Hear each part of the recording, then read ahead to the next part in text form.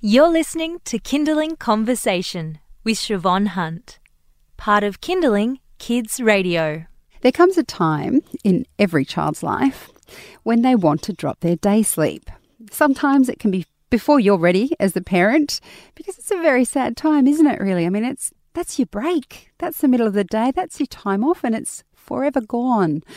But it's also a tough one to manage. They can be ready to give up their day sleep, but are completely ratty by the afternoon. Or they will fall asleep on the couch at 3 o'clock when you go to get them a snack, and then they won't go down until, let's say, about 9 o'clock at night. At least that's what's happening with my 3-year-old. Cindy Davenport is a registered midwife and the founding director of Safe Sleep Space. Hi, Cindy. How are you? Hi, Siobhan. Good, thanks. What is the youngest age suitable for a child to drop their day sleep? Because sometimes you'll have mums with babies as young as 18 months saying they just don't want to sleep. Like, is there a time where it's too soon to let them drop that sleep?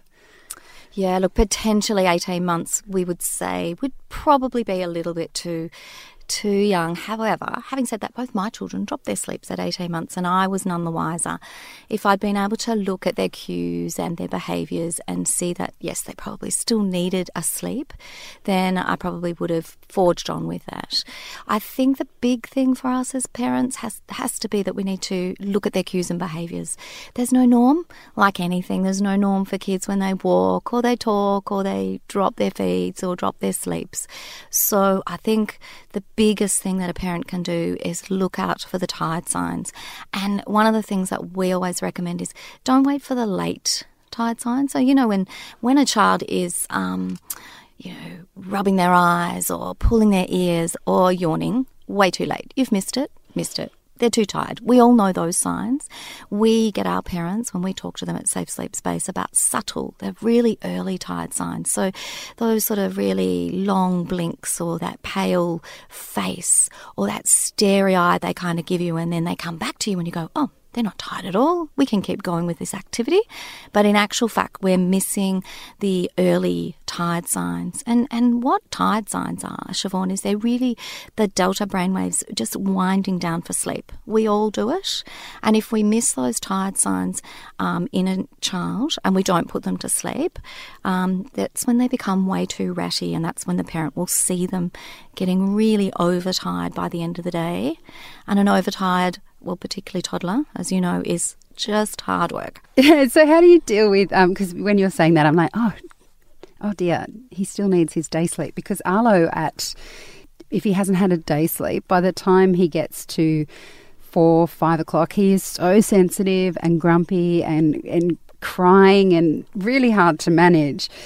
But then if we do give him a day sleep, which we've only just spoken to the daycare to drop it, but if he got his day sleep at daycare and then we couldn't get him to bed before 9 o'clock. So what do you do in that situation where really if he sleeps then he goes to bed too late? It is a tricky one, and I think it's great. You've got to have the conversations with the childcare educators because they need to be cued in by what the parents are doing as well as keeping it consistent. So for kids, it's all about that consistency. Having said that, when they reach the sort of age of 2.5, 3 years, sometimes they don't need to sleep every day. And sometimes it depends on what time they've got up. So if you've got a really early riser, like, 5 or 6, they're not going to probably make it all the way through till 7 o'clock at night. And in which case you might be able to work out with the, daycare that he has a sleep but not too late being woken. So, for example, he might need a little nap or one sleep cycle. So with toddlers, the sleep cycle's about 60 minutes, whereas with infants it's a bit shorter, and with us as adults it's obviously longer. So maybe he needs just the odd sleep depending on his tired signs and his tired cues and kind of the type of day that he's had as well. Has he been busy, very energetic, needing to just wind down? And I think the biggest thing that's happening for daycare educators is it's really got to be about rest. Okay, so he may not need a sleep. In fact, he probably just needs to have a rest. 30, 40 minutes of just winding his little brain down and not really sleeping, having the opportunity to rest. And this is where the new policies are coming in for them, because it is a sleep and rest policy. And there's been some significant studies done where there was a study in the E4Kids study, and it was done back in 2011. Siobhan, and there were 2,500 nearly, or 2,400 preschoolers in about 30 childcare centres. And what they did was they surveyed these children, and they found that 80% of them were kind of subjected to a mandatory sleep, if you like, despite whether the parents wanted that or not. Only 30% of these children actually slept. So that's a big, enormous amount that didn't need sleep. They probably just needed a rest. And what many educators and childcare centres are doing, particularly progressive ones, are giving them some opportunity for rest. Maybe some yoga, meditation, mindfulness, reading a book, little quiet drawing or jigsaw, and then finding that, yep, they're actually okay, and they'll probably will then go down for sleep for the parent at an appropriate time at, say, 7 p.m. rather than if they've had that sleep. So it's all about conversation. So when you talk about rest and sleep, at this age, at 2.5 or 3, how much sleep should they be getting, and how much rest in relation to that when they're awake?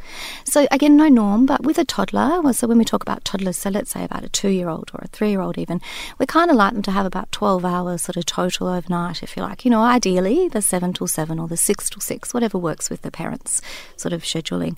They may or may not need like a sleep during the day, but a 2-year-old will definitely probably need a sleep. They'll be way too overtired and ratty by the end of the day. They're probably just not that mature enough to not have that sleep, if you like, in their brain. But a 3-year-old, for example, might be fine with 12 hours of sleep and a little bit of a rest period, or at least some quiet time, maybe a short nap. So rest, quiet time, maybe 30, 40 minutes. Best done once they've had that lunch, that, you know, a little bit of a burst of activity, quiet time, then out again for a play and maybe some other kind of activity. You're listening to Kindling Conversation. I'm speaking with Cindy Davenport. She's a registered midwife and the founding director of Safe Sleep Space. And we're talking about when your 2.5 or 3-year-old might be ready to drop their sleep. And we actually, Cindy was saying that her own children decided at 18 months that they no longer needed a day sleep. And for her, it's all about looking out for the cues that they're tired and that they're asleep and getting them before they're overtired, because we all know trying to get an overtired child to sleep is hard. One of the things that I'm wondering with the rest time you just mentioned, Cindy, about giving them that rest time or even a shorter sleep, one of the things we struggle with my son is that he, you know, you will leave him on the lounge and walk out of the room and come back and he's fast asleep. Do you think that rest in the middle of the day, will that help stop that? Because that's one of those things where you're like, oh my gosh, he's going to be up till midnight now. Yeah. And potentially it will. I think if you give him the opportunity to rest, and look, if he falls asleep, he's going to fall asleep. You really just need to let him have that. That is okay. And let him wake, so long as it's not way too late. You know, he's not waking at 5 p.m. or something, because they know you really will never get him down to sleep again till 9 p.m. That's absolutely going to be the case. It's about working in with your child and showing him, you know, this is okay. Come and have a sleep or rest with me and let's read a book or do something quiet. And if he happens to fall off to sleep, yeah, okay. He may not need that, as I say, every day, because if he's only 2.5, so perhaps he's just on that cusp of working. He's 3. Yeah. Well, maybe he is ready for just the rest time. Yep. But there's no norm. Some 3-year-olds still need a sleep. Some going to preps, going 4 or 5, they need a sleep. It just really depends. The biggest thing is to look at the cues and then work out with the educators or who's looking after them what they're actually doing. And if consistently they're not going to bed at night, you've got to have the conversations with the educators and try things. So like you're doing, just give them a rest and see how that works for a few days. And if he truly can't manage that and he's falling asleep, well, hey, he needs a sleep still for a little bit longer. But it's about working in with him. But don't forget to look for those subtle tired signs as well. When you mentioned before that at this age they might need their sleep cycle's about 60 minutes, if they do fall asleep later in the day and it is like they have dropped like a stone to the bottom of the ocean and they are in a deep sleep, is it unhealthy to wake them up before a certain time? Like if they're that tired and they're sleeping that deeply, should you at least allow that 60-minute cycle to go by? Absolutely. And this is one of the things that I think is got to be key when you're asking, when parents particularly may be saying, wake the child up at 3 p.m. or wake them at a certain time. We need to look at the cycle. So it's about 60 minutes, as I say. So you think about, you go really into a deep sleep first off with a child or any of us, but the toddler. So it might take, say 4 to 15 minutes or so to get down into that deep sleep, then they're in that deep sleep and then they come up. So at around about the 60-minute mark, they're in that rapid eye movement or that light sleep phase. So you can physically see their rapid eyelids moving under their eye. But what you need to do is, then, if we are going to wake them, that's the time. Because I don't know if you've ever been woken in a deep sleep. Usually it's my alarm clock. I'm usually pretty cranky if I'm woken in a deep sleep. So they wake up, they feel disorientated if you wake them in a deep sleep. They're like, I'm way too tired still. And if you give them a cuddle, they'll probably just still want to nod back off in your arms. And for them, it's just nicer that if you need to wake them, really do it around that 60-minute mark. Or if you're happy just to let them go, then that's fine too. Just know your day might be, not as in pattern with whatever you're needing in the evening.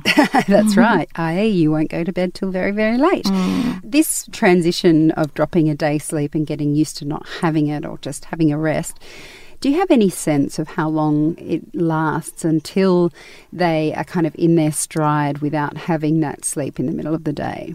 Yeah, look, again, I think there's no real norm for this, but I think children will show you they're capable, they're okay, they've still got enough energy, they are not dropping off to sleep on the couch if you let them have a rest, or even if they're watching a movie or something or reading a book with you, they will be able to say, oh, I'm fine. And with them, those children will end up being in a really good pattern by, say, that 6:30, 7:30 bedtime, nighttime routine. And you'll find that then their sleep is good overnight as well.